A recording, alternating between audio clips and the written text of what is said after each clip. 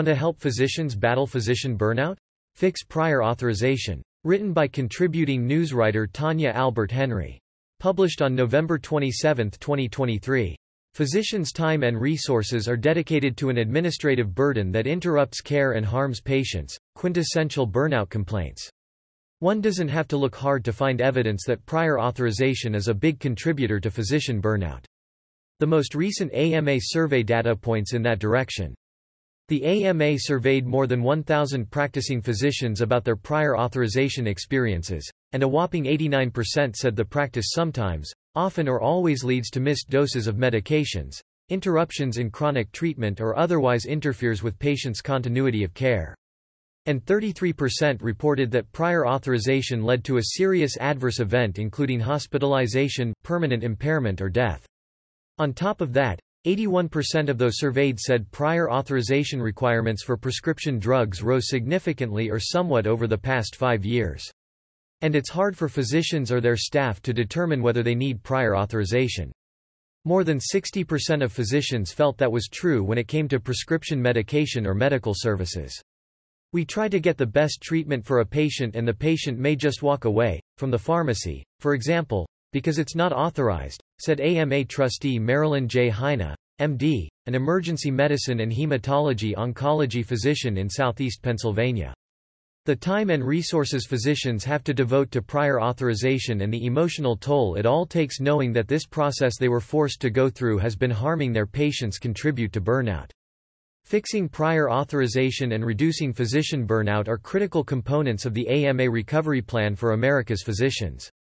Find out how the AMA is tackling prior authorization with research, practice resources and reform resources, and learn about the AMA-developed resources that prioritize well-being and highlight workflow changes so physicians can focus on what matters, patient care.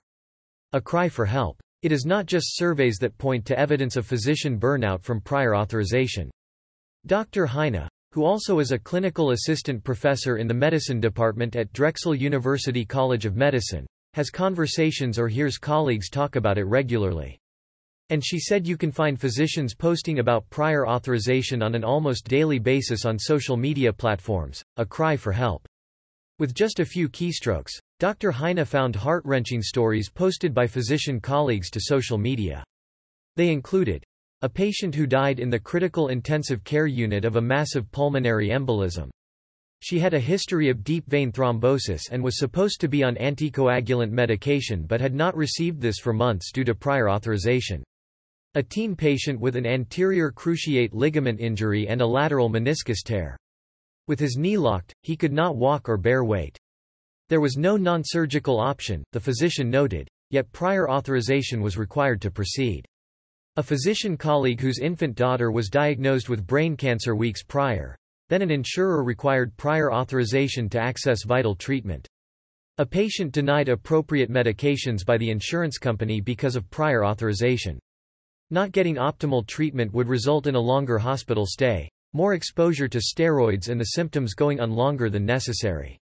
The time and resources that could be directed toward patient care that are diverted to navigate the prior authorization barriers to care are huge and the overall administrative burdens, of which prior authorization is a major part, are significant drivers of physician burnout, Dr. Heine said. Fix prior authorization now. Dr. Heine said it's urgent that prior authorization be addressed. In a separate AMA survey, 1 in 5 doctors reported they planned to leave their current practice within 2 years and about 1 in 3 physicians said they intended to reduce work hours in the coming 12 months. There have been conversations with colleagues in the community where, partially because of the administrative burdens which are largely driven by prior authorization, they are cutting back, changing their practice, or retiring early. I have seen locally that access to primary and specialty care in the community has been less as a result. It is a major concern for us, she said. This summer, the powerful House Ways and Means Committee advanced provisions that would help bring badly needed reforms to the prior authorization process within Medicare Advantage. The provisions align closely with the Improving Seniors' Timely Access to Care Act. It's deeply disappointing, Dr. Heine said, that insurers have largely failed to follow through on the commitment they made to reforms in 2018 process.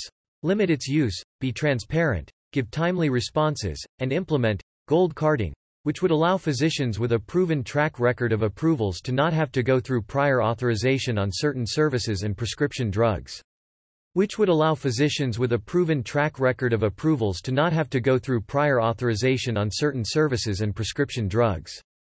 The lack of transparency, the process itself, its overutilization, and often being denied by someone without the expertise of the patient's physician. Those are really important aspects that lead to burnout, Dr. Heine said. It feels like Sisyphus every day. Patients, physicians and employers can learn more about reform efforts and share personal experiences with prior authorization at fixpriorauth.org.